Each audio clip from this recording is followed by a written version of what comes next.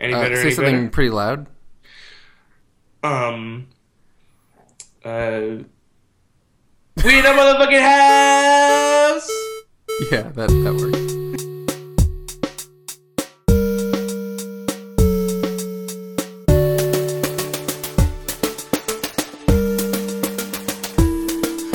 Well, hello everybody out there in music video land. Welcome to another edition of This Week in Music Videos podcast, where we talk about, you guessed it, music videos.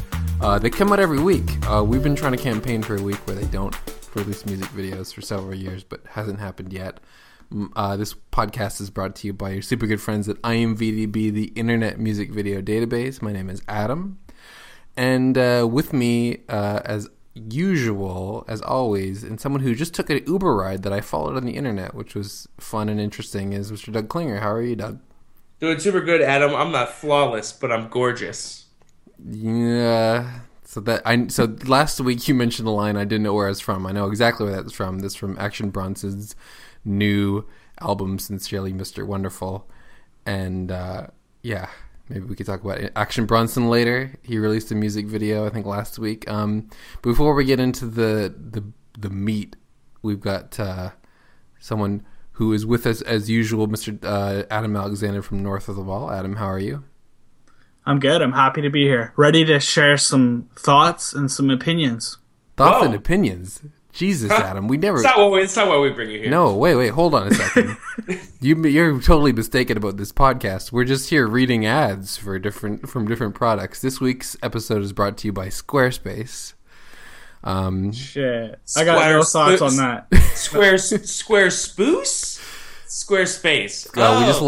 Doug, we just lost it anyway. It was tenuous. They told us don't fuck it up, and we would have the... Fucked it up. No, well, it works for it works for Mailcrimp. Yeah, actually, it's weird because I have heard maybe hundreds of ad reads for Squarespace and Harry's and Fracture and all those companies that sponsor podcasts. But the only podcast I've ever heard sponsored by MailChimp is Serial. So I don't know what's going on there. But well, and it's funny too because people are like, yeah, MailChimp sponsors a ton of podcasts, and I also have never heard them other than it's Serial. Doug, Adam, have you heard of podcasts sponsored by MailChimp ever? No, just Serial. Huh, interesting. That's it. So in the world of music videos this week, we got a great watch list. A bunch different from last week. Last week we had Andrea Allen on from Vimeo, which was a ton of fun. We had some crazy, entertaining music videos that were more on the popish side. This week we've got a little more artsy, I think, but still a lot of interesting stuff to talk about. But we also have some news. Weirdly pop. Yeah. The best kind. And we have a little bit of news to talk about this week because this week, past week was the YouTube Music Awards. YTMAs. That's right.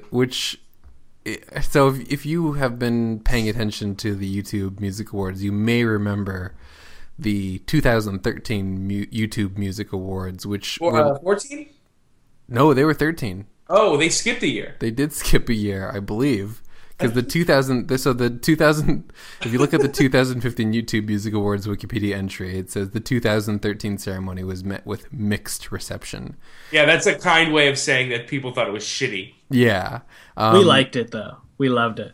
Well, it was interesting. Remember, so who hosted it was Reggie Watts and who else? Jason Schwartzman. Yes, and it was they did a terrible job. It was in a. I wanted to like it, but so bad, and it was. This is what's important. It was directed by Spike Jonze, and it featured like 7 music videos or something. One directed by Spike Jonze, one directed by Chris Milk, one directed by Syndrome. Like live music videos, though. Live music videos, but that then eventually were posted on YouTube. Right, and it all took place. It was like an actual awards show, but like we're doing a different take on it. Like it was in like a warehouse in Brooklyn, I think. And then we know the person who shot that. Who shot? Well, Kevin Hayden was. He was the camera operator on it. He shot a bunch of it. Like he did. I know he definitely did the whole like pre-show thing that they did, and I think he shot a couple of those. A couple of the live music videos. I don't know if he was on like on the main camera that was on Reggie and Jason, or if he was more involved in like the individual projects where he operated camera. But he definitely was like a camera op, and I think he was a DP on a lot of it too. So there were actual awards that year.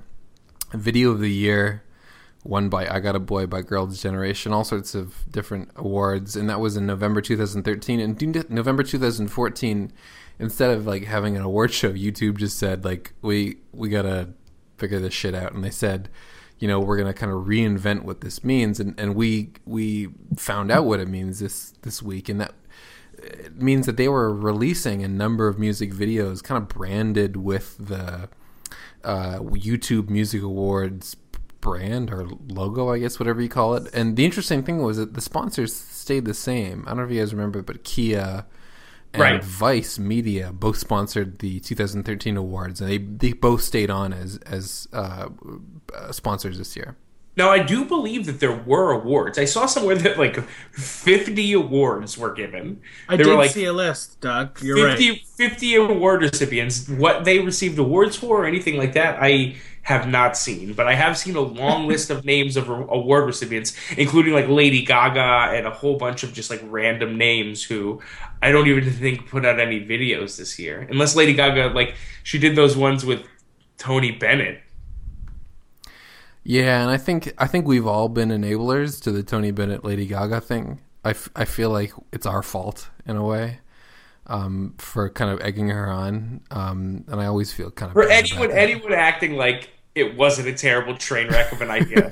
If anyone who didn't meet that with like utter disgust and like have violent outbreaks was an enabler. I used to edit like party videos and like bar mitzvah and wedding videos, and there was this one video that was like shot over like a 4-day weekend of like somebody's anniversary, and there are all these different parties and stuff like that. Very expensive, large event, but there was this one couple that had like a choreographed dance that they like brought out at every party. So there were maybe like 3 or 4 of these events. Like one was on a boat, one was, you know, in a ballroom, whatever, and they would always kind of bring it out. And the first time was like, oh, cool, and then by the 4th time you're like, for the love of God, please no. And that pops into my head every time I see Tony Bennett and Lady Gaga, because every like awards like thing or like thing where they're like up next, you know, like blah blah blah, they list 15 artists. Tony Bennett and Lady Gaga are always in that list. They're in the mix. Yeah. They're like, and of course, like last week in the last award show you saw. So wait, these and when these old people danced at these parties in South Florida, they were met with like much cheer and admiration at these like weird parties that they were at. I think people were kind of had like a silent deference to them. There was no like, yay, we're doing it again. It was just more like, okay, well here we go. It's like, okay, this is happening. But there wasn't like a whoop, there it is moment where everybody is like into it. So for this YouTube Music Awards, like we said, there was a whole like actual live broadcast in 2013. But this year they premiered 13 music videos, and so the weird thing to me was that the host was Tyler Oakley. And if you're not familiar with Tyler Oakley, he's like a YouTube / Twitter / Vine personality. And he like quote unquote hosted the event. They said he was going to provide like commentary, like pre-taped of course, on the music videos. And all that was going to be available on YouTube. And they also had 50, I'm just reading here, 50 YouTube Music Award winners, which just sounds like an insane amount. Yeah, that's what, like 50, that's where Lady Gaga's in the mix on. Yeah. Lady Gaga's one of those random 50 awards, and they don't even say what the awards are. It's just like best hug, best shoes. And it was kind of sad because in the 2013 when they did this awards, there was so much like energy, like we're gonna like, you know, YouTube is the venue for music videos, and we're gonna do an award show that's like mixes like video and music, and everything is gonna come together great. We're not MTV. Exactly, yeah, and I feel like it was a really valiant effort. And there are some parts of that show, like the Arcade Fire music video for Help me out, It's the Doug. same one that the Emily Kai Bach eventually did the official video for. Right, Afterlife. Afterlife. That live video was so great and it's so much fun. And even like the Eminem Syndrome one is like one of the best Eminem videos that I've seen in a while. Like he's done so many actual music videos that like don't have that same natural energy that was in that live music video that he did, because he kind of like pulled off something pretty impressive of being able to perform Rap God like live in that kind of context of like a verse that's like pretty kind of, it's like super fast or whatever, it's got a lot of words in it, and like those videos were all great. And so like, the show it was the segments in between the videos that where connected it, right, where Jason Schwartzman and Reggie Watts are like digging through a cake for the award winner. It's like who won the award? Dig through this cake. And then wasn't there a part where Schwartzman just had a baby for no reason? Do you remember that? He's just carrying around a baby. I'm pretty sure we live tweeted this when it happened. we did. Yeah, we totally live tweeted it. So not live tweeted it, live blogged it. Better. Yeah, you remember that. I remember we live blogged it, I think, and we were... We lived something did. Yeah. People were there. So this... Yeah, I kind this year of... instead they took all that nonsense out. Right, well, I just kind of wish they gave it a second try.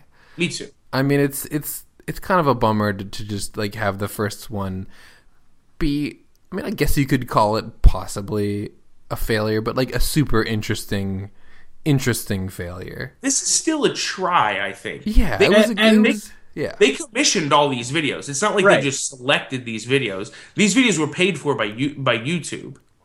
And do another show, but include these sweet commissioned videos. Just throw those in there. That's the interesting thing is, like, that's not the thing they got wrong. Like, the videos in the original show were the things that you could take away that were good.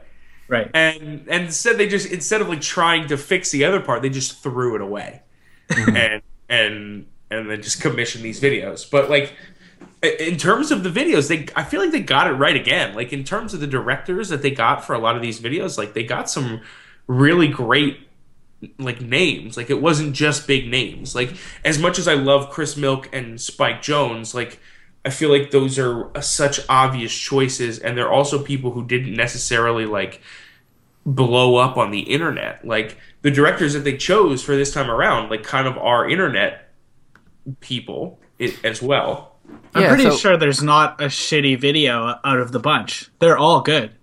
I will admittedly say I haven't watched them all, but I've watched a lion's share of them, and they've all been pretty solid, and they've been, pretty popular as well. I think 9 of the top 10 videos from this week are going to be from the YouTube Awards. Which is impressive, yeah. I think, and Doug, when you mentioned like getting more internet people, I think that's kind of on both the artist and the director side. Like, I guess one of the ones that made a lot of, I don't even know why I'm saying this, made a lot of waves. What does that even mean? But one of the ones that I saw like in my Twitter feed a lot was this famous video by Charlie XCX directed by Eric Wareheim, who, Eric Wareheim of Tim and Eric is definitely someone that we're super familiar with, and actually was one of the first like very complete pages on the site, I think, like several years ago. I like point to Eric Wareheim's music videos as the reason that I started watching music videos again. Mm-hmm. Like I kind of like had let go of watching music videos for a while. Like there was like a dark ages, and then like I was a big Tim and Eric fan, and then Eric Wareheim just started making music videos, and I was like, oh fuck, music videos can be a thing, and I started paying attention. I remember like showing you the Pound the Floor video, Adam, like way back, like right after college, and us both being like really stoked on it. Well, actually, it's funny that She's Got Me Dancing by Tommy Sparks, directed by Eric Wareheim, is the 3rd music video added to the database. Nice. So you can see where we kind of were. Where our roots are. Yeah, and like there's so many great like Polite Dance Song by The Bird and the Bee. You Don't Know Me by Ben Folds, and like videos like that. He hasn't missed. No.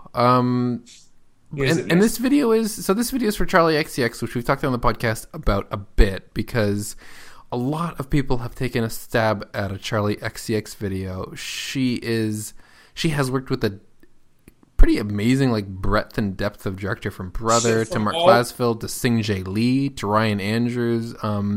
Just like directors from all over the map too. Tons, yeah. It's not like it's just been like all like people from one production company or like with one kind of style or visual palette. Like people are like, she's worked with directors who are all over the map. This video is called Famous, and the song's called Famous, and the video stars this, I guess we're like styled as a teen girl in her room who's dancing, and she's a big Charlie XCX fan. She's got posters all over her wall of her, and she's, watching Charlie XCX on her iPhone or whatever, smartphone. And as the battery dies, like these older kind of like counterculture goth people come out of the closet and out from under her bed to get her. And then she grabs her iPad, which has, more battery, and then that dies, and they come and get her, and they kind of suck her into this underworld of these kind of people who are the stock and trade of like Tim and Eric Wareheim casting, like these kind of like counterculture. But they're in stylish clothes. In stylish clothes. Like they all of them have like selfie sticks. Modern stylish clothes, or like some kind of Tim and Eric variation of it, but they're all like very old, weird, gross looking people. Okay, so I surprisingly am gonna say, because that's kind of like the video, right? Like the girl's phone is like what happens is her devices keep dying, and whenever her devices die, that's kind of when these people emerge. Mm-hmm. And then once everything kind of shuts down, that's when she goes into this place, and she's kind of in search for a plug. And she eventually like finds the plug as this like giant gross man with selfie sticks for all his fingers. The plug is like his belly button. So, and that's kind of like the video. And so I want to start by saying I love this video. It's fantastic. It's one of the best videos that have come out so far this year. However, if I'm going to grade this on an Eric Wareheim music video bell curve, it's not one of the best, in my opinion. And I feel like it just, like so many of Eric Wareheim's videos just have like layer after layer after layer. Like you can just keep peeling shit back on every Eric Wareheim video and keep coming up with more shit. And I don't think that this Famous video has quite so many of those layers. And I think that might be a result of the kind of scenario that they were in with having to make this video under these circumstances for this award show. I think that I read somewhere that they had like something like 10, 12 days to 2 weeks for like from conception to completion of this video. And I just feel like it's a video that's less layered than a lot of the Eric Wareheim videos that I've seen. And I wonder what you guys think about that.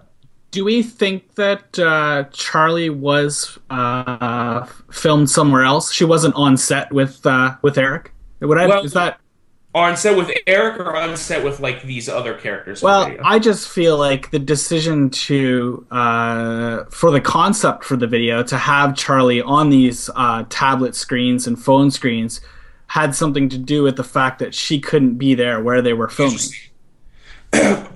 Who knows, right? Like, if they really had such like a short period of time, but like in terms of like and that like could make sense. I can't really say for sure, but she isn't really like fully integrated into the narrative of this story. That's true. And she's never there. She's never there with the other characters in a room at any point. Right. And I think this video kind of is another piece of a trend we've been seeing with Eric Wareheim videos lately, where there's been a little bit more social commentary to them. And that was never really a piece of anything. I mean, you watch like Wishes by Beach House, which is such an amazing video, or like Bubble Butt by Major Lazer.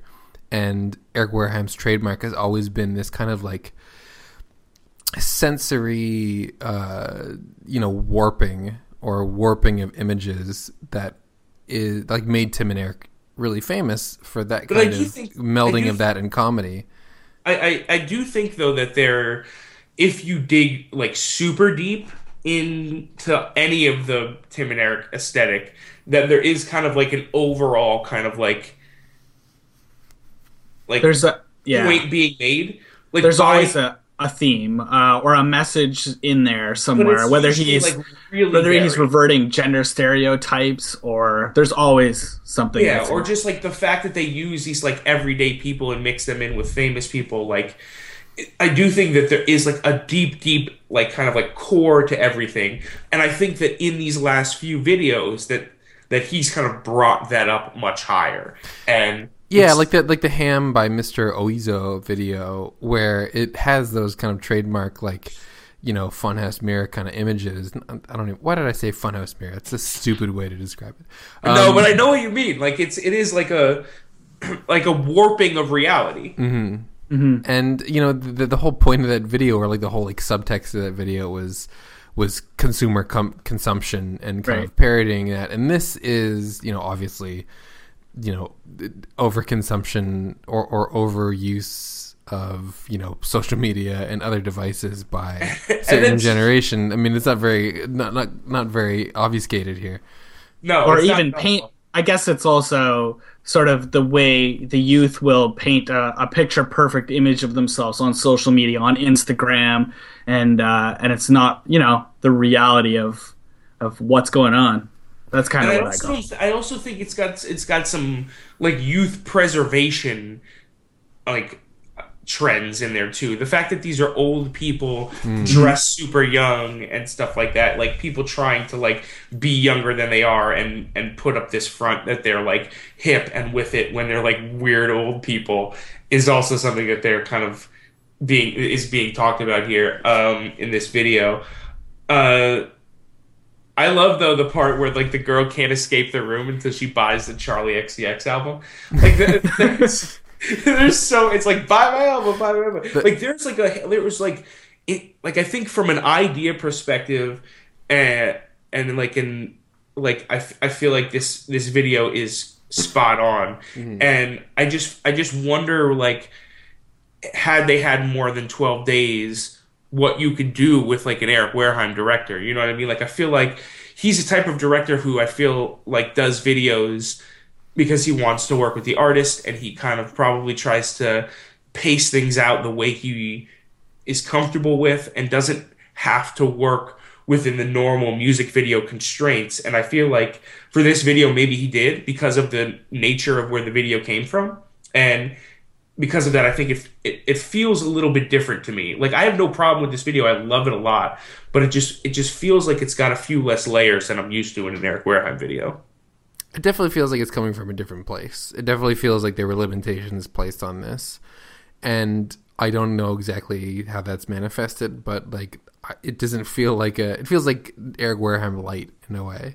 It's weird. I know. I hate to say, because we've used that, but it's weird. Like, it does kind of have that, like, that feeling a little bit. I don't know why. I don't know why. And the only way, like, knowing that it came as part of this big package where they're putting out 13 music videos in a day or whatever it is, and they were in a limited time crunch, like, it's hard to not speculate that is why it has a different feeling to it. And maybe it's just because it's also a huge pop star. Like, that's something to consider too. Because Eric Wareheim, he's used to working with Diplo and Beach House and artists who aren't, like, they're trying to do stuff with Charlie, right? Like, Charlie's being... Yeah, I think you might be overestimating how popular Charlie XCX is, though. No, I don't think that's what big. That's not where, like, this idea comes from. I just feel like this is a different type of artist than the one we're used to seeing for Eric Wareheim, and that's something else that could potentially come with just additional hands in the cookie jar. And yeah, I guess if you're looking at some of his recent artists, or looking at like Mr. Oizo, Tobacco, Major Lazer, Dutch Boys, Beach House, Charlie XCX is the name that jumps out to me on that list in the last like 5 years or so. So yeah, I can see that. The biggest artist that he's directed for, I think. Yeah, although he did do that the youth video for MGMT when MGMT but was super hot. But that was also early MGMT. Like maybe he got on board at a different time, and that's also a video that he kind of helped mold what he was. Like he was a big TV guy at that time only, and it was like it's still kind of fresh to have Eric Wareheim as your music video director. Not to say that it's not anymore, but now he's very solidly a music video director. He's directed 17 music videos. At that time, he directed one. Like it was still like came with like additional cachet because nobody else had done it before. I think it's a pretty safe statement to say that this video sits a little lower on the Eric Wareheim body of work, but fairly high on Charlie's list of videos, I would say. Yeah, right, that's funny. Yeah, no, definitely. Probably sits up there, right up there with the brother one for me, but like I don't know if I'm necessarily gonna put it lower on an Eric Wareheim scale, because like you're basically talking about 5-star videos across the board, this one included. What I would say is that it does just like have a different feeling than what I've come to expect in the Eric Wareheim videos. So maybe we should talk about another video that came out of the YouTube Music Awards, and you can very helpfully tell that because the still image has a giant hashtag YTMA logo on it. Thank you, YouTube, for that. Very subtle. Yeah. And that is the Glass and Patron. Patron. I never know how to say that word. It's a tequila, right? Fancy tequila, very expensive. Yeah. By FKA Twigs. And I'm going to start this out by asking you guys a trivia question, and you have to answer without opening IMDb. But what over close to 400 million view music video is FKA Twigs a backup dancer in? From 2011. I'm going to give you an answer each, Doug. I just looked. So I'm not going to guess. Adam Alexander? Oh, man, that's I'm just going to say maybe a Beyonce video. I have no idea. Sort of close. It's Price Tag by Jessie J featuring B.O.B. Should have went with something British. Yeah, that makes sense. And this is submitted to the database by someone a few days ago, and I was like, FKA Twigs isn't in this video. And I watched it, and she totally is. She's a backup dancer. I don't know if you guys remember this. Found her. What's that? You found her. Well, this other person found her. But what I mean is you watched the video and found her. I went, yeah. Whenever there's a kind of an important cameo, I definitely try to find the person. But you can definitely tell her, and she's never even that close to the camera. But she has such a distinct look that you can, like, Sure. it's like the it doesn't happen very often. But like I think the other famous example of that is Kesha being, kind of an extra in the Katy Perry "I Kissed a Girl" video.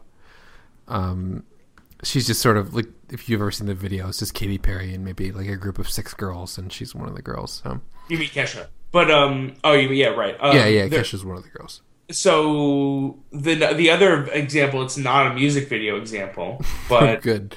the other example is Jennifer Lopez as one of the dancers in Living Color. The Fly Girl. Fly Girl, right. Yes. With SW1, Sean Wayans. Sean Wayans was the DJ. His name was SW1. I don't know what the 1 came from. Wait, are you really? He was the DJ in Living Yeah, Color? before they would let him be before like Sean and Marlon Wayans were the Wayans brothers, and before he was an actor, he was the DJ, and he would just SW1 spin the hit, and then it would just be like it Living Color, and then they would just play the Heavy D song. But it was if you Google Sean Wayans SW1, you'll see him with like a leather jacket sitting on some random balcony in the set where the dancers dance. Where This the is fly pre-White Chicks? Way pre-White Chick. This is pre-everything. This is like I said, before Marlon was even on the show, before he was like an actor on the show. And he was. Sean Wayans, look it up.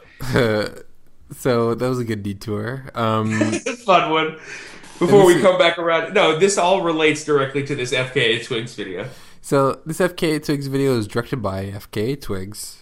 I always like to remind people that FKA Twigs means formerly known as, because I think it kind of takes the mysterious element out of it. And this one's a weird one. This kind of features FKA Twigs in her you see shots of a forest. Then FKA Twigs is pregnant. She's reaching down to, this is interesting to describe. She's reaching down to her, where you would have a baby from. Genital area, and then starts pulling out some like a clown pulling stuff out of their throat. Pulls like all these colored fabrics. She doesn't do it like a clown would, but this is what I don't know. I feel like she could have a feature at kids' birthdays parties with this. Come on.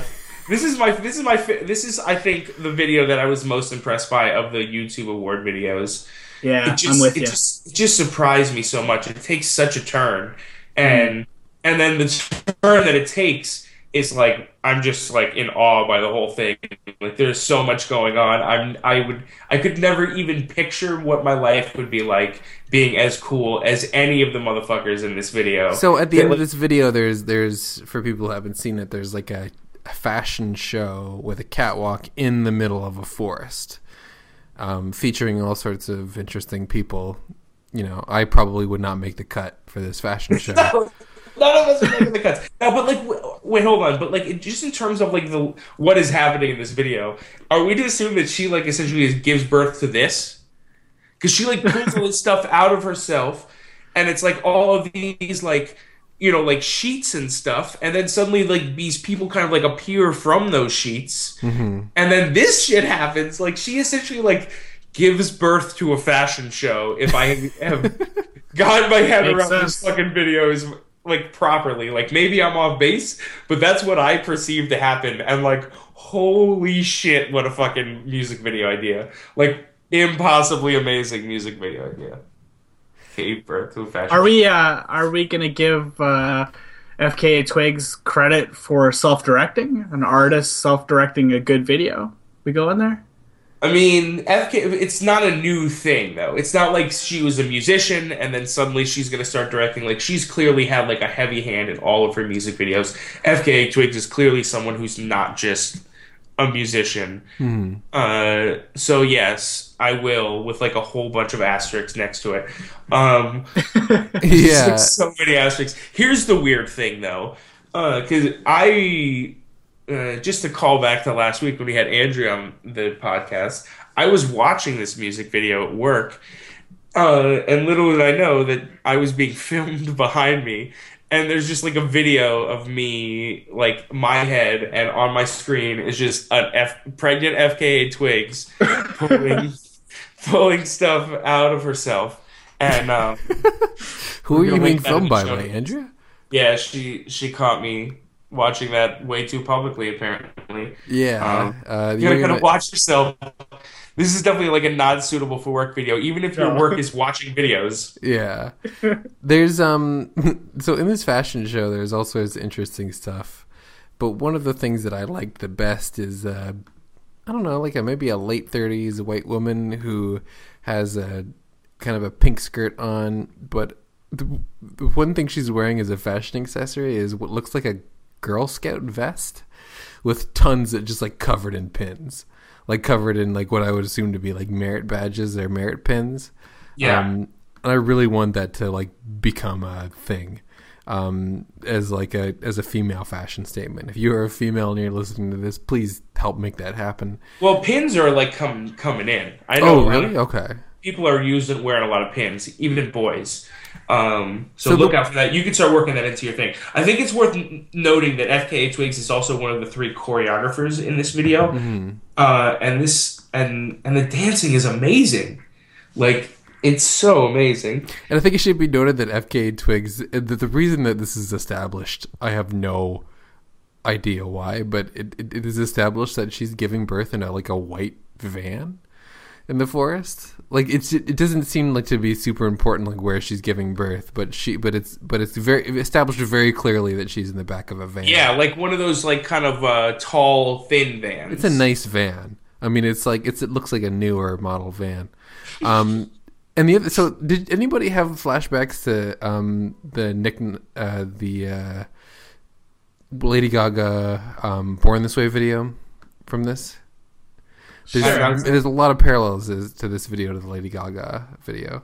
I didn't make the connection, but I'm not super familiar with the Gaga video. So in the Lady Gaga video, she the same name of the song was Born This Way, and there's all this, Lady Gaga is pregnant in the very same posture that FKA Twigs is, and there actually is a lot of colored, I don't know what fabric this is, whatever fabric it is, this sheer fabric, a lot of colored fabric in these kind of tones. And the birth is, it's very, very different. I'm not saying like anybody's copying each other. No, of course. And I'm just saying that it's interesting because FKA Twigs up until this point has kind of been like, I think the best way to describe her is a bit of like a moonchild. I mean, she's been she's like presented herself as this like kind of like aloof, like very feminine, but a very aloof artistic presence. And in this, she's like on a catwalk, like working it. This is a very drastic turn for her, even if it is a little subtle. Interesting. I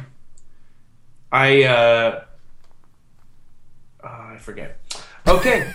I mean, don't you think it's true that this is different for her? I was really struck by like how different this is. I mean, feel it's like she's different. always been like a pet, like on a pet, like some sort of like not a pedestal, but like kind of always kind of centered and like.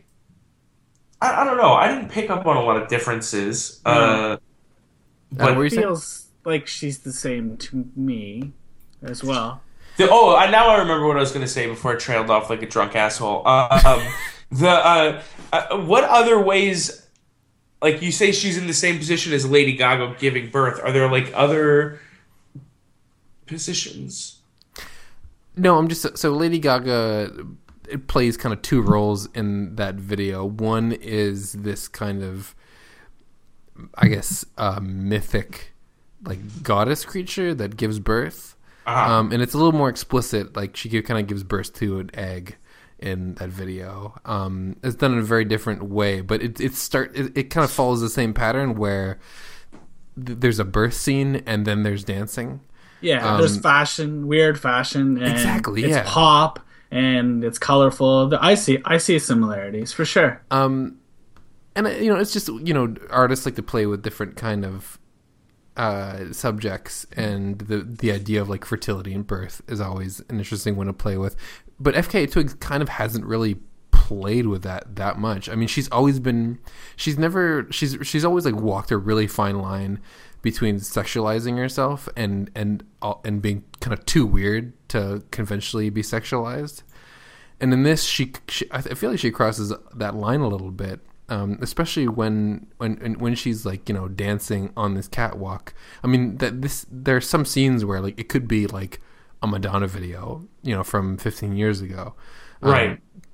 It just, whereas I couldn't see Madonna jumping around execution chamber, for instance, like she did in as much as like Madonna would love to be able to push those buttons that get pushed. Yeah, she doesn't do that anymore. Like I feel like FKA Twigs, to me, it just feels a lot more genuine though. Mm-hmm. And it just seems to come from a different place. I don't know, maybe I'm just like jaded by Madonna and I'm not really like conscious of what Madonna like actually was before she's become like this parody of herself. And like maybe Madonna was FKA Twigs in like the 80s or whatever, but like my perception of Madonna now is just become like a Jerry Seinfeld of herself, and she's like just a joke, just like a shell, and everyone is just like still remembering what they loved in the past, like hasn't let go, and like she's not let go of herself either, and but like FKA Twigs, to me it just seems like everything she does seems so natural to me. I don't know, like none of it as far, like whatever direction, as far off in whatever direction as she wants to go, like it still seems seems forced. Mm-hmm. Yeah, I feel you. And I mean, she ranks high on like a scorecard for like everything: the music, the styling, the dancing, the visuals that accompany her music. It's like a perfect score all the way across. And it puts all that stuff together here. It's like when you dive and there's like a table of 4 or 5 people there and then they hold up the numbers. tens all across. Right. Yeah. Except Russian. Madonna's there. She's got a 0. Yeah, Madonna's like, Right. fuck you. And it's weird, like when I first saw an FK Twigs video a few years ago, I would have never made the Madonna comparison. But I think Not that literally, right. the music, and I don't think there's like space enough for a figure like as pervasive and as popular as Madonna. I think people used to say that about the Beatles, that music and genres were too fractured to have another Beatles. And I think that was true, just starting to become true maybe 10 years ago, and now we're at the Madonna point. We just keep going down. So, what's our next stop? Should we stop at Run the Jewels next? Well, should we stick with? I think we should run out the YouTube Music Awards Okay. for first. So let's talk about the Saman video. Kygo, I think is how you say it, right? Yeah, I think so. Stole the show featuring Parson James. Saman is someone we've had on this podcast, who has directed some videos that you definitely have heard us talk about if you've been listening to this podcast, including Never Say Never by Basement Jaxx. That's the one with the robot butt twerking. As well as Stamina by Vitalik, and tons of other great videos. Cinnamon Chasers Love Deluxe. Yeah, that's definitely a famous one that he's And the directed. placebo ones that have been coming, that are pretty recent too. We really love those. Yeah, those are great.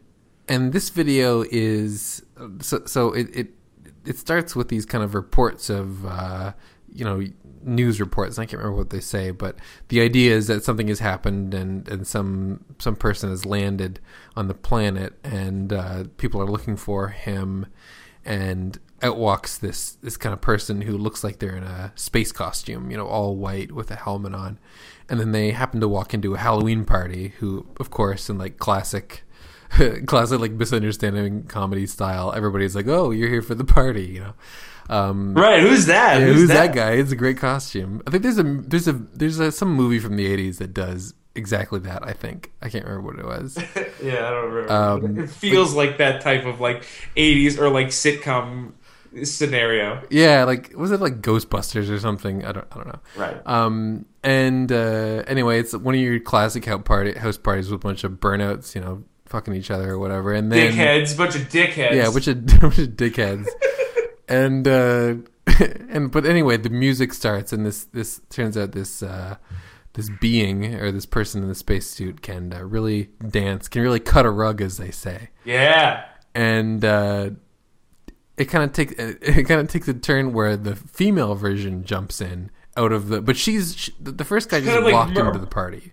Emerges later, right? She's like a big deal when she gets there. Yeah, like the first person just kind of walked in. And was like, well, what's going on here? The second person like dances in, Yeah. like it not even just like starts dancing, like they've been dancing like 100 feet out kind of deal, and then they start dancing with the other space person, and they kind of like have a saves moment. the day. Yeah, saves the day. And then at the end, we get the government, because they're always ruining things. I think these are the Obamacare agents. They come in and they come and kind of They surround that them. panel you. Yeah. Another great thing that I love about this video is the masks have like this like, I don't know, what would you call it? Like it's on a projection because it's actually LED like display. LED, the masks are like LED display, and I feel like that's a callback to, I'm trying to think of what Saman video, I know it when you're Song of Loss Apparat video. That's right, yeah, from 2011. Yeah, it's also got this kind of like like a computer screen that kind of has life, and it reminded me of that as well. It was a very Saman like feeling moment to me. Yeah, this video has a really, it's funny. There's all these different qualities that different directors have. That I guess if you watch too much music videos, we can kind of pick them out. And even though they're maybe totally different subject matters, just the way they treat it, and like as soon as I saw the video started, I was like, oh yes, this is definitely like has a Saman Kesh touch to it, which is great. I loved this video. Yeah. Saman's doing a whole bunch of things, but like I still get really stoked when he comes out with a video because they're always like they always have a lot of stuff to like grab onto and really love. Like this, I love the dancing in this video. I love kind of like the love story that exists in this video. Like we talked about, like the masks is a lot of like a fun element to be drawn to, and then like the big kind of like epic ending is also like really great and like and Yeah, we shouldn't give away the ending. They don't just get surrounded. They whatever. Well, you gotta just watch it. Yeah. We won't tell you what it is, but it's beautiful. great. But So one of the great. things that I really love about directors like Saman is they really understand. I think like music video directors can sometimes be grouped in like two groups, like people who understand what to do with the medium and people who don't, and people who try to kind of encompass too many things or encompass too little things. And Saman is one of those directors that understands exactly like where to draw the parameter lines, what to tell and what to leave out. Right. And music videos are one of those great mediums where you can leave out a ton and still tell a compelling story. So this is like a really kind of like compelling little vignette. It's a relatively long video. It's like 5 minutes 30 seconds, but he leaves you so much room to fill in backstory here.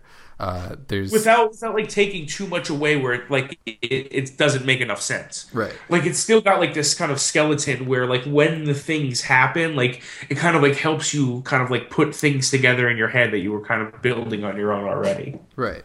Like it's not immediately clear that like even the sex of these two things, but then like of these two characters, and then you kind of like can tell, like it becomes clear and like the story begins to materialize like as it goes on, and he's kind of like giving you those pieces. Yeah, the second one has boobs though, you gotta admit. Well, right, but you're not like immediately looking for that. Like as soon as a character enters frame that you don't see their face, it's like, oh no face, where the boobs? Where are the boobs? Let me check in. Check on the boobs. Boobs check. I don't think that's at least not my like immediate reaction. I kind of let the story fill it in. But then yes, I also noticed eventually. Yeah, Yeah, well, I it guess, wasn't the boobs that gave it away for me, but it was the dancing. The dancing was definitely some girl moves.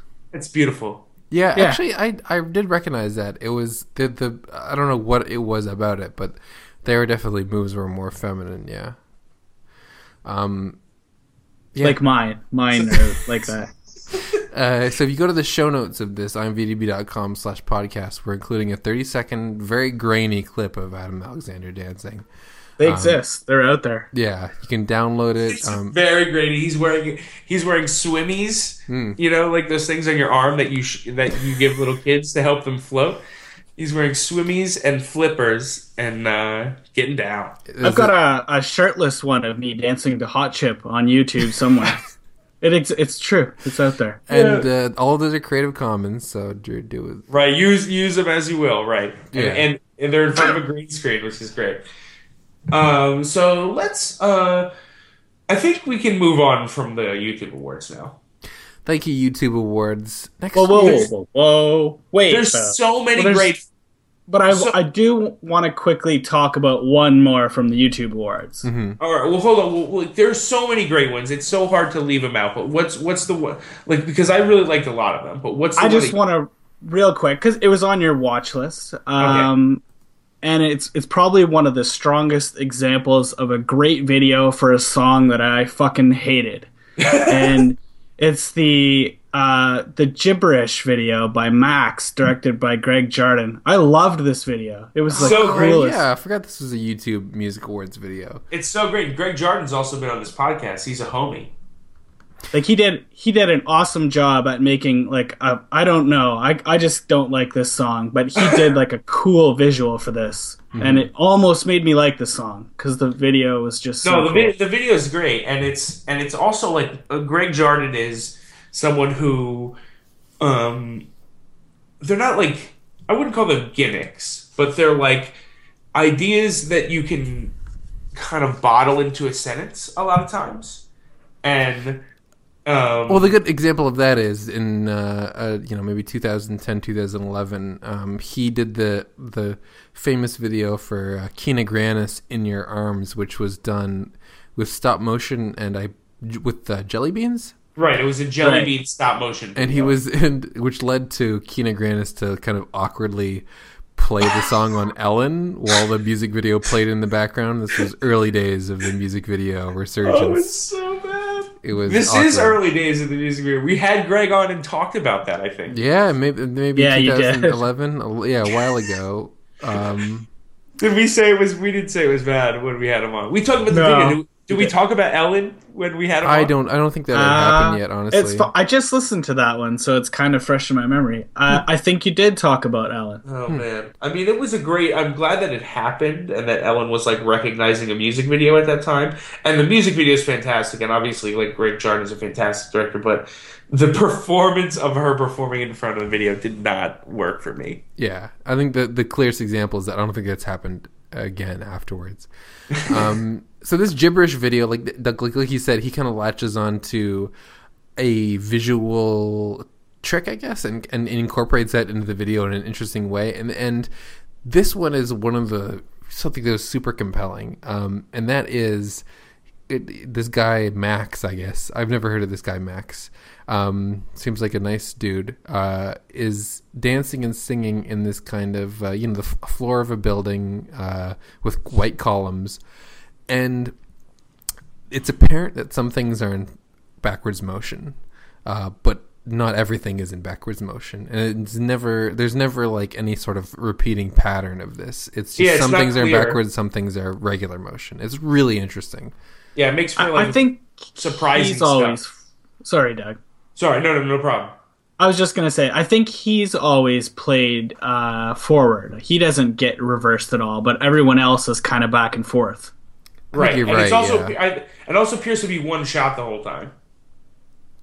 Yeah, Right. I didn't see any cut points or not that I have an eye for cut points, but like No, but I mean, it feels like this was probably motion control, yeah. and that's how they did a lot of this stuff. So, like, there might not be cut points, but these people probably aren't necessarily in the room together. Yeah. It did have that feeling like different kind of shots coming together in that way.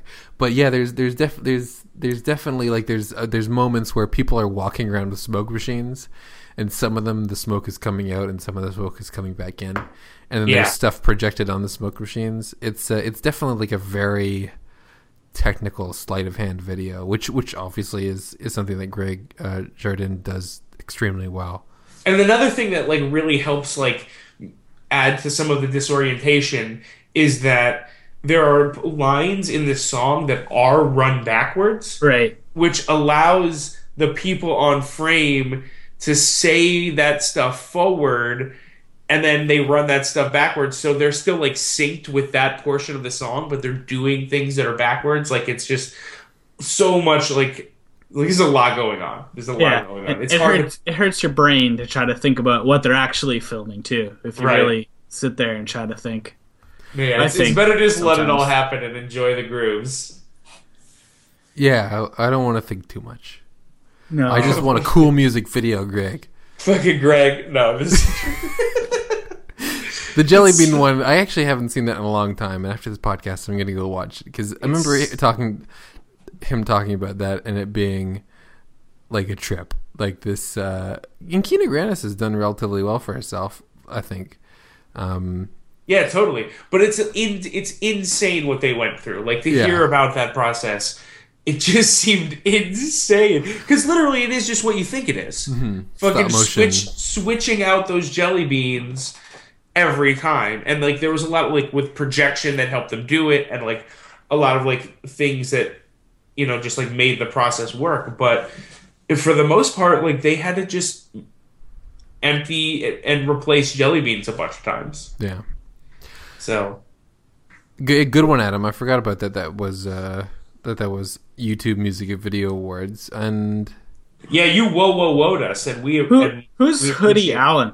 Who's Hoodie Allen? You don't know Hoodie? Is he opening for Kendrick on his tour? No. Why not?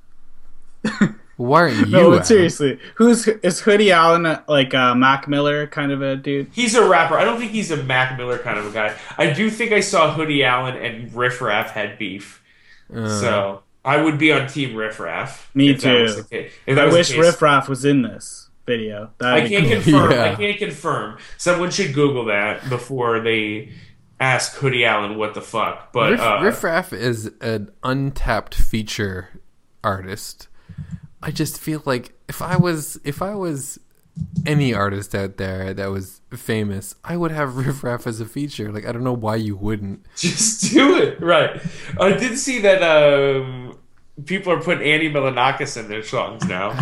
Yeah, I see him popping up too a little bit. Like, just get Riff Raff. He's obviously, like, he's not gonna do a ton of, like, okay, like, Neon Icon was an alright album, but I think it proved that Riff Raff is not, like, going to be selling out, you know, the arenas anytime soon. Well, I feel like he's more of a live act. Like, people would maybe not, like, people might be like, well, I'm not going to buy the Riff Raff album and listen to it in my car, but, like, I would go to a show and see what he's all about there. Do people go to rap? He sells out shows for sure, and he tours.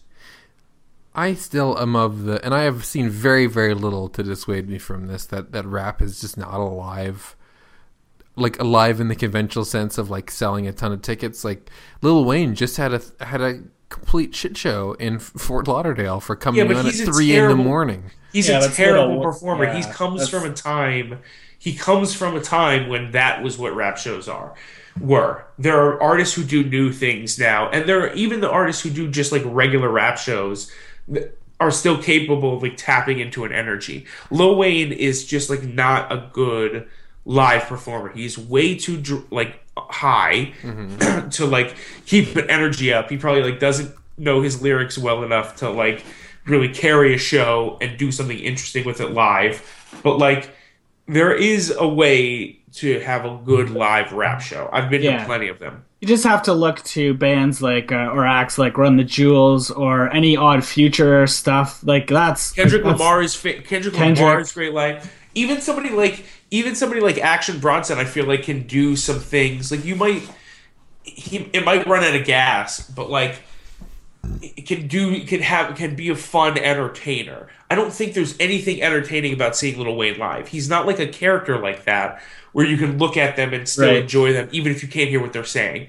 But there are acts who Danny Brown comes to want mind you to hear too. what they're saying. Kendrick Lamar is a great live performer, Sure. and you can hear what he's saying, and he's got an energy to carry it. But I do get your point, Adam, that without, like, a full live band, there's less to appreciate. You know what I learned recently this is kind of, I don't know what will remind me of this, but there was did you know Mark Ronson has done a TED Talk? No? Yeah, he did a TED Talk of all things the 1985 rap song La Di Da Di. Have you guys heard this song? By Dougie Fresh and Slick Rick. I know the song. Sorry, I was blowing my nose. Okay, yeah. But I know the song. Yes, sorry. Sorry. I was just, and if anybody listens to the TED Talk podcast, I think it's called where they go in depth on like TED Talks a little bit more in depth. They had Mark Ronson on and talked about this, and his whole TED Talk was about this song and how it has been, like, sampled and referenced over and over again, like in places you wouldn't even expect.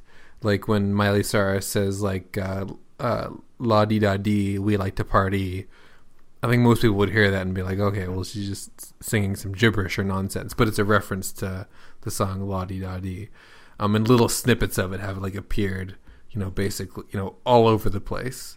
It's not uncommon for, like, rap to just, like, put, like, start verses in one way, and, like, like, you hear, like the same kind of punchlines and, like, making references to, like, rappers from before and, like, carrying stuff forward. Like, Jay-Z uses Biggie lines all the time, to, like, kind of just, like, give him love. And so that's, like, part of it. It's interesting that it's now moved out of hip hop, but, like, Miley's pulling from that jar. But it's interesting that like, the thing that reminded me is like Mark Ronson talks about how that aspect of hip hop has been used to disparage hip hop, like that's not something that happens in rock or other genres a lot, where people are just basically like just lifting wholesale elements out of other songs and using them in their songs. And I think that's something that rap like definitely dealt with really heavily in the 90s and the 2000s, a lot of criticism for stuff like that, and has, I think, now like completely moved out of. I don't think that's like a valid criticism anymore. I don't think that's like a criticism anybody is interested in. But I do think, like, even though there are rap artists that are out there doing that, I think the next like big hurt, like doing great live shows, doing great live performances, I think the next hurdle for them isn't the people's aversion to having samples so heavily in music, or even the idea of rap in general, but having something that is just so different live than it is in a recorded form. I think it's just something that, I mean, it's going to take a long time. It's going to take maybe another decade or so, but I think it definitely takes them. It takes a hip hop artist to do more to make their song translate live than it would be for like a rock band. And a lot of, like, forever rappers didn't really take that consideration.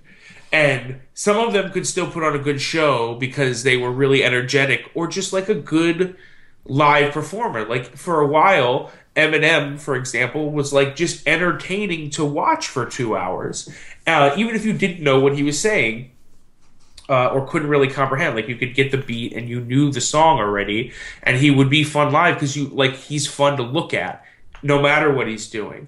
But I feel like there's always been hip hop artists, Outkast and others, who have always tried to take consideration to put on a good live show, and still try to like make it translate their music to live performance. I don't think that Lil Wayne is really doing that. I think that he just has a DJ put on the beat and raps it in front of people instead of in a studio. He doesn't do an addition. He doesn't make another step.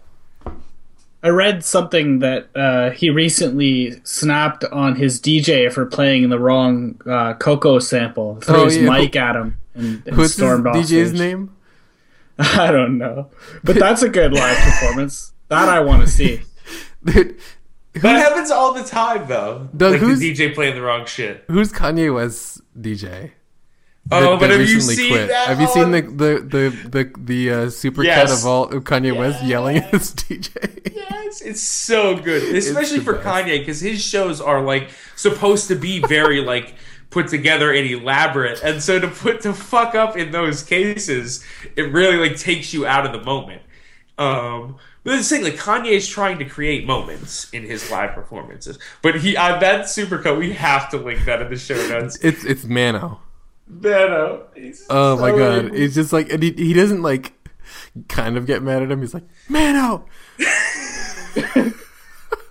I want to see this. You gotta link it. And it would be like completely pitch black, and like and it'd just be like the wrong beat for a second, and then the wrong beat for a second, and it's just him yelling. It's so good. So should we talk about our friends Run the Jewels? Yeah, let's talk about our sweet boys.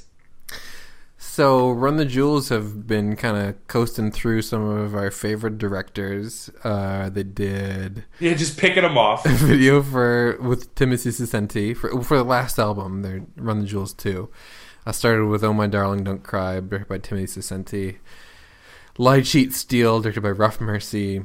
And then now we have Mr. A.G. Rojas, who's been on this video, this podcast, with Close Your Eyes and Count to Fuck. Featuring Zach De La Rocha. Zach De La Rocha, right. Who has one of my favorite featured verses. Such a great long feature. time. Yeah, that's awesome. Something that just like adds so much to this song. It does an additional layer. What did you guys think of this video? So we should describe this video a little bit first, because it's a simple description. So it's starts with Run the LP and Killer Mike and Zach De La Rocha right? We're kind of walking around a neighborhood, but then it cuts to this dude. I believe it's Shea Wiggum, and these two guys. Shea Wiggum is the police cop. officer. Okay, yeah. Right. And then the other guy who plays a black guy is Keith Stanfield. And Keith Stanfield is the guy who was in that Carmela Michaela, Gary Clark Jr. music video. That's right. Yeah, I knew him from somewhere. Okay. And he's also like an actor from movies. Right. And the guy Shea Wiggum is also on Boardwalk Empire. Yeah, thank you. I knew. Yeah, I saw him Silver Linings before. Playbook, American Hustle, Wolf of Wall Street. He's a big boy. And so this video is like, obviously, and we talked about this in the podcast before, like police, kind of handling of or the conduct with minorities is a huge topic in the U.S. if you're listening from another country. Starting with the killing in Ferguson and in New York with Eric Garner. And this video, like a lot of videos, have kind of touched on this, and it's kind of seeped into the culture this way.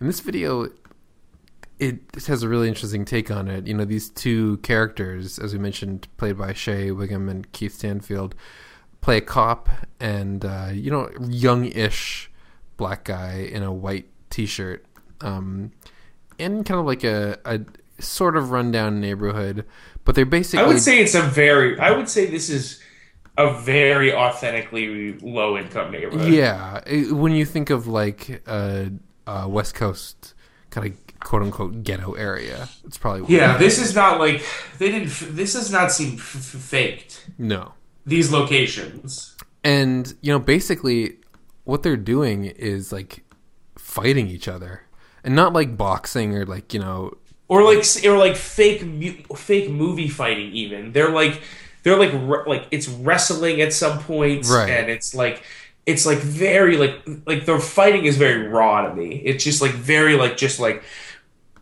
trying to like just get in there with the person.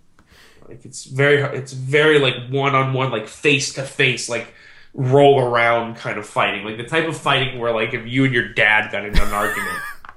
You know what I mean, though? Like the type of like you're not gonna punch your dad, but you're like, fuck dad, like, yeah, shut up, I'm going, I wanna go. Yeah, like one point they're like kind of locked at each other, but like they both have their hands in each other's faces, kind of, and but with like open palms, like not like trying to like gouge their eyes out. It's really tough to describe what this fight is, but obviously this is the main action for the entire video, so it's very obvious that A.G. Rojas and the actors in this video spent a lot of time figuring out exactly what this action was going to be, and it goes on for the time is accelerated in this video, so you're not looking at this in real time. It's a 3-minute video, but you start in the daylight and it ends in the nighttime. Yeah, it kind of like jumps around. It's black and white the whole time. Right. And shot by Michael Reagan. There's the interesting milk scene.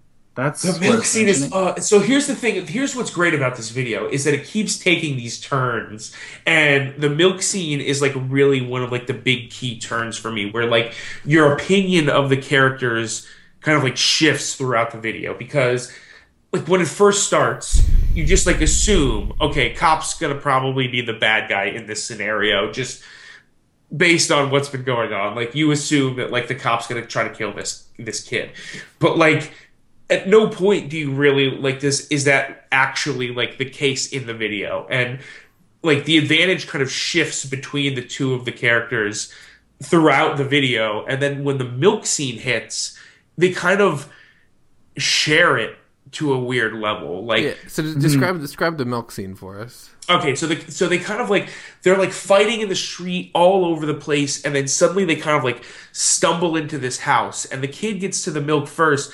because all right. First of all, when they're fighting, the cop's pepper spray goes off and kind of gets in both of their eyes. So they stumble into this house and just break into the like essentially into like bust into the fridge and just start pouring. First, the kid starts pouring milk on his face to like relieve the pain, and then like the cop comes in and kind of like takes the milk from him, and it's at that point it's like not really aggressive between the two of them.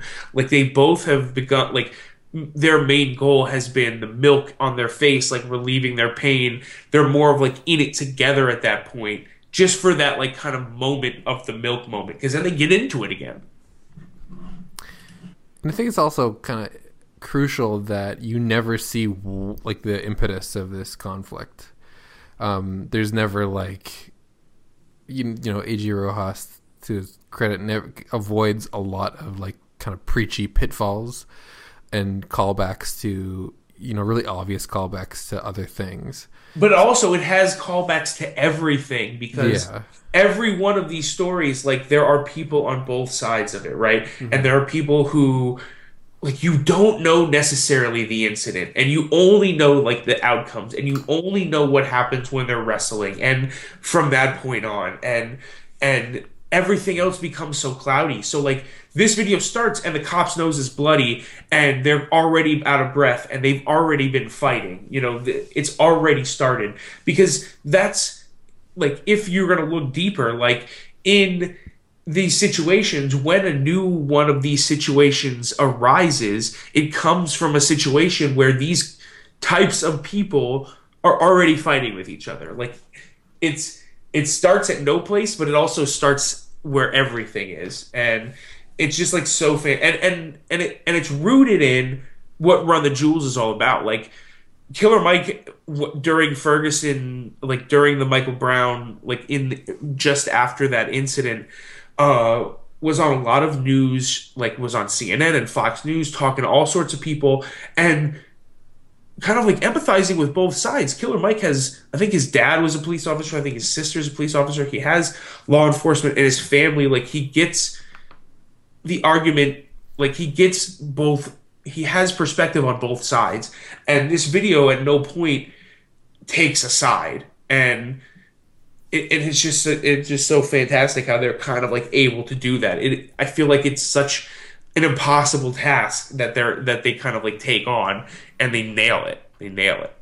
I love the ending where they're just both sitting on one side of the same bed in what looks like a grandmother's bedroom. And it's just like a really cool moment. They're both like exhausted and they're worn out and they're beaten and they just give up. I love it. Like, what do you guys think that means? Do you think that means that, like, you know, that's their way of them saying like they're the same person, they get into the same bed at like the same type of bed at night? Or like, can you look at it like they're some kind of like married couple, and like you can like you can take this conflict that goes on between, you know, minority and low income communities and law enforcement as like the type of conflict that goes on within a married couple as well, where there's like similarities between the struggle but also like individual, you know, like I don't know, because I think with that comment you just earned yourself an honorary film degree. I think you just wrote a film thesis. I think we just had a film thesis happen. Yeah, that is kind of weird, like the choice of that. I feel like it's, I mean, it could mean, I mean, you know, obviously we don't necessarily need to nail down what it means, but I think that like it can kind of be like, what did you guys think of that though? Where did you kind of land on that? That didn't really cross my mind. It seemed like just like a you know, a good place for them to end up. I mean, if they went into the house, I'm not sure too much. I don't know if too much thought went into that, because they just kind of go into this domestic area. There's a director's statement. If you go to just Run the Jewels, which is interesting, if like just go to runthejewels.com or .net or whatever. .net, and there's like 2 paragraphs from a director of their music video. That's pretty uncommon. From AG, yeah. And I actually didn't fully get through this. But I did, you know, read that AG wanted to quote translate, you know, the song into a film that would ignite a valuable and productive conversation about racially motivated violence in this country. And the reason I didn't kind of read this, and a reason I don't really think that commentary from the director is super necessary in this is that AG. I know AG is trying to like the intent is to start a conversation, but I think that's something that's happening in a million different places, in every different piece of art across the country right now. I feel like that's just such like a target of popular culture and popular discourse right now. And I feel like AG's take is so unique and so valuable that I don't really think it needs to be said that he's going towards that. Or I think you're absolutely right. His target. I feel like this stands alone. I don't really feel like a commentary is necessary on this, because if you sit somebody down and watch this, you immediately get it, and it's powerful in its simplicity. No, totally. I completely agree. I don't. I mean, I appreciate that Run the Jewels gave AG the opportunity to like kind of speak, to like provide this and put this out there, like that they cared enough about it. But like I agree that it should stand on its own. But I also know that AG seems like someone who's really passionate and has like a lot to say about his work. But I agree that like the work is saying it without the words themselves being there. Should we? I think we should. Should we close out with talking about the rating system? Or do you have another video you want to talk about? Well, I really like the Isaac's video. That's right. How do you say it? Hosier? We argue about this every time. I have no idea how to say his name. So, so this is called Work Song by Hosier, directed by Isaac Ravishankara. Been on this podcast. Friend of the site, I would say. Probably. I would say. Isaac, if you don't like our site, just let us know. Tell us. And obviously Hosier is a guy who had a really big song, big hit. There was a thinly veiled metaphor for sex. Take Me to Church. And this is his another single, and in it he's kind of singing to he's at a concert. Small concert, and this guy, have you guys noticed a trend of dudes wearing their hair in buns? Dude, that's the whole thing. That's the man bun. There's tumblers for that shit. Yeah, I've seen the tumblers, and just like a few weeks ago, and I was like, I didn't even know this is a thing, and ladies swoon over this. I'm growing one right now. You're growing it out. Are you actually doing it? I can. I'll try it. Maybe. No, I can't. Who would be the best of the three of us? Of the three of us, who could pull it off? Oh, Doug, I think you could do it. My hair is very thick. It's too thick for a bun.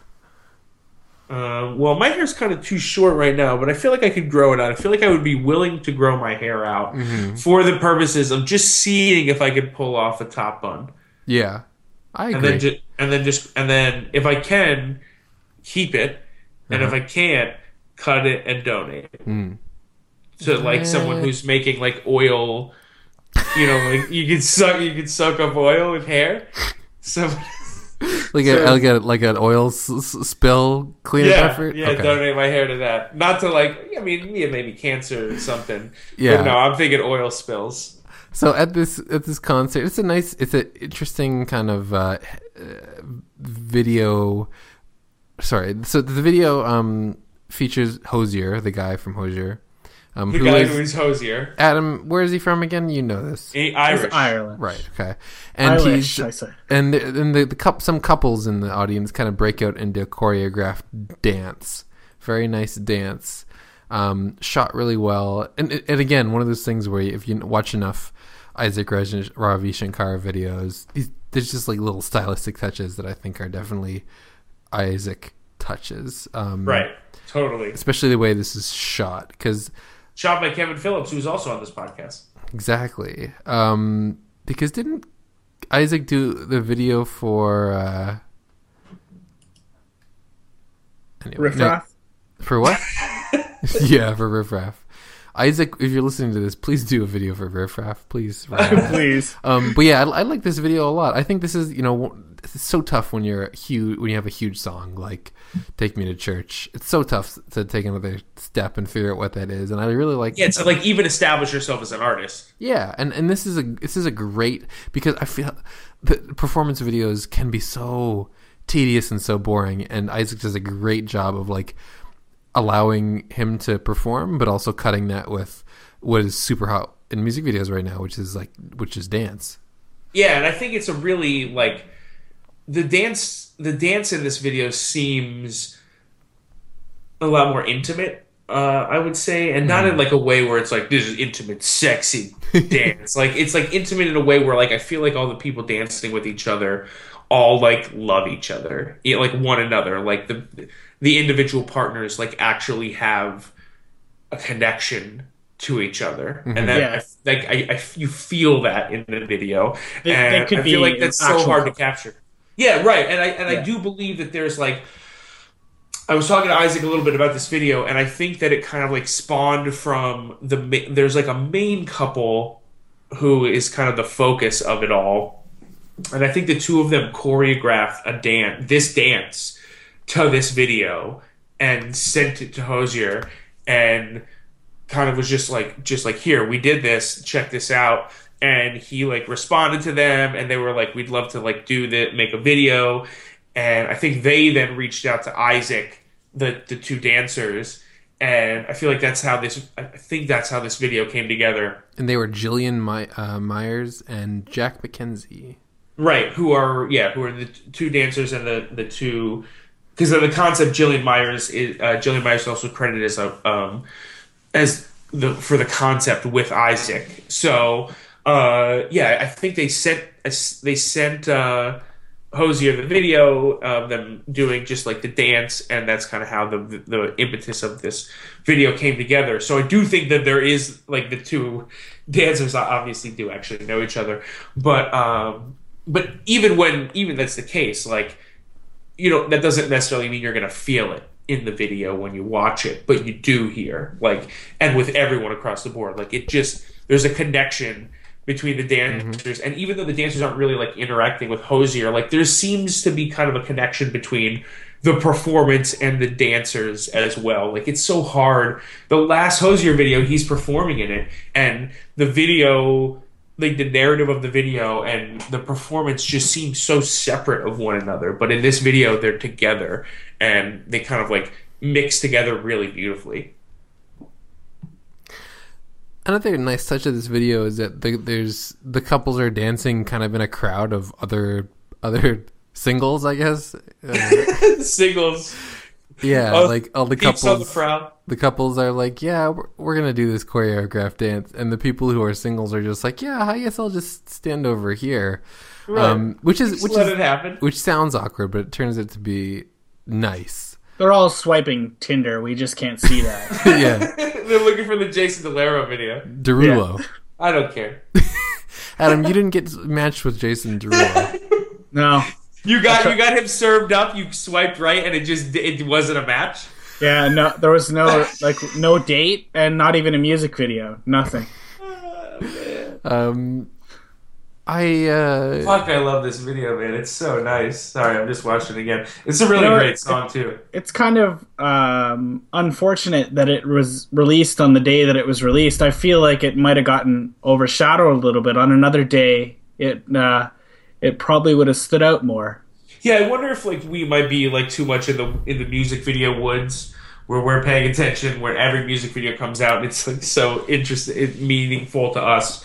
But like, I think Hozier exists in different pockets than a lot of the artists who came out with videos that they did. But it is interesting that it's like not performing at a super high level yet.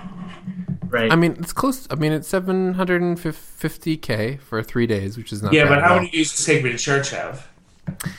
Yeah, but Taking Me to Church was a sleeper hit too. I mean, it's. True. I mean, it's super tough to be, and I sympathize with these artists a lot, because when you have something that takes off like that song took off, I know there's a ton of promotion behind it, but I think relatively unexpectedly, a follow-up to that is almost impossible. So I think that you kind of even want it to not be as huge because it sets a precedent like, oh, everything is going to be a massive success by this guy. Yeah, totally. No, right. So I think he hits the exact right note he needs to hit here. Yeah, that's a good point. Because this is going to do a few million in the next month or so. It's going to do healthy numbers, I feel like. And it's going to probably chart. It's a great song. It'll probably chart relatively high. And I think that's where he needs to be for this. Because you have, like, you know, like, successes can kind of be tough in music. I mean, directors and other people that work with music videos kind of have the luxury of working with anybody they want and kind of jumping around to different styles. But it is like, if you're like someone like Adele, who had the biggest selling album of 2012 and 2013, you know, having a mega hit like that, like, what are you going to do for your next album? Like, how do you possibly like where do you even start? It's all yodeling. Every time I think of that, I think of the famous behind the scenes documentary of the Star Wars prequels that start with George Lucas sitting in taking his daughter to school sometime in like 1993 and sitting down in his home office with like a blank piece of paper to write the Star Wars prequels. And like, what do you like if you're just sitting there? Like, what the fuck do you start writing? Where do we fucking start? Yeah, it's like okay, Yoda. And we all know how that turned out, but it's like that is the classic dilemma of success. This like idea of sitting in an office surrounded by your millions of dollars and these classic things that you've created, trying to do that again and having the whole world waiting for it. It just seems impossible. Right, definitely. And so you have to like go to a place that like is like that connects to you as an artist. I think that definitely makes a lot of sense. So for him to like have these dancers who were moved by his music enough to like choreograph a dance to it and then make a music video out of that, like that does seem like the perfect place to go. And if you still want to like be like, yeah, do something that makes any sense. I still like Isaac's 303 videos. I don't know why, but I was watching some of them the other day. They're still really good. Like if you watch, right? I think this is a song that might have been, no offense to 303, but forgotten to time now. But 2010's "My First Kiss" featuring Kesha, right? Which is massive. Yeah, great song that I don't think has been kept in rotation, but a great video. Right. It's such a good video. Michael Q. Schmidt. Wait, no, he's not in that one. He's in a different. He's in. Is he in a 303 video? He is. He's in one of Isaac's. He's in "Touching on My." Yeah. Right. Anyway, he's folks, the Naked Cook. Michael has quite an IMDb profile with 42 appearances. So, and he's got a couple unread messages in my LinkedIn inbox. Messages, or I get endorsed by Michael a lot. Do you know he just messaged me? I gotta write him back. Okay. So I think we did it, you guys. I think we. Great job, Adam, Doug. Excellent job. Thanks, Adam. I really appreciate it. You're welcome, Adam. So and I guess we'll talk about this new British attempt at making a music video. Yeah, we'll wait till there's more videos rated 18 to get into that. Yeah. So anyway, we'll see you guys next week, and keep on rocking. That's all I got.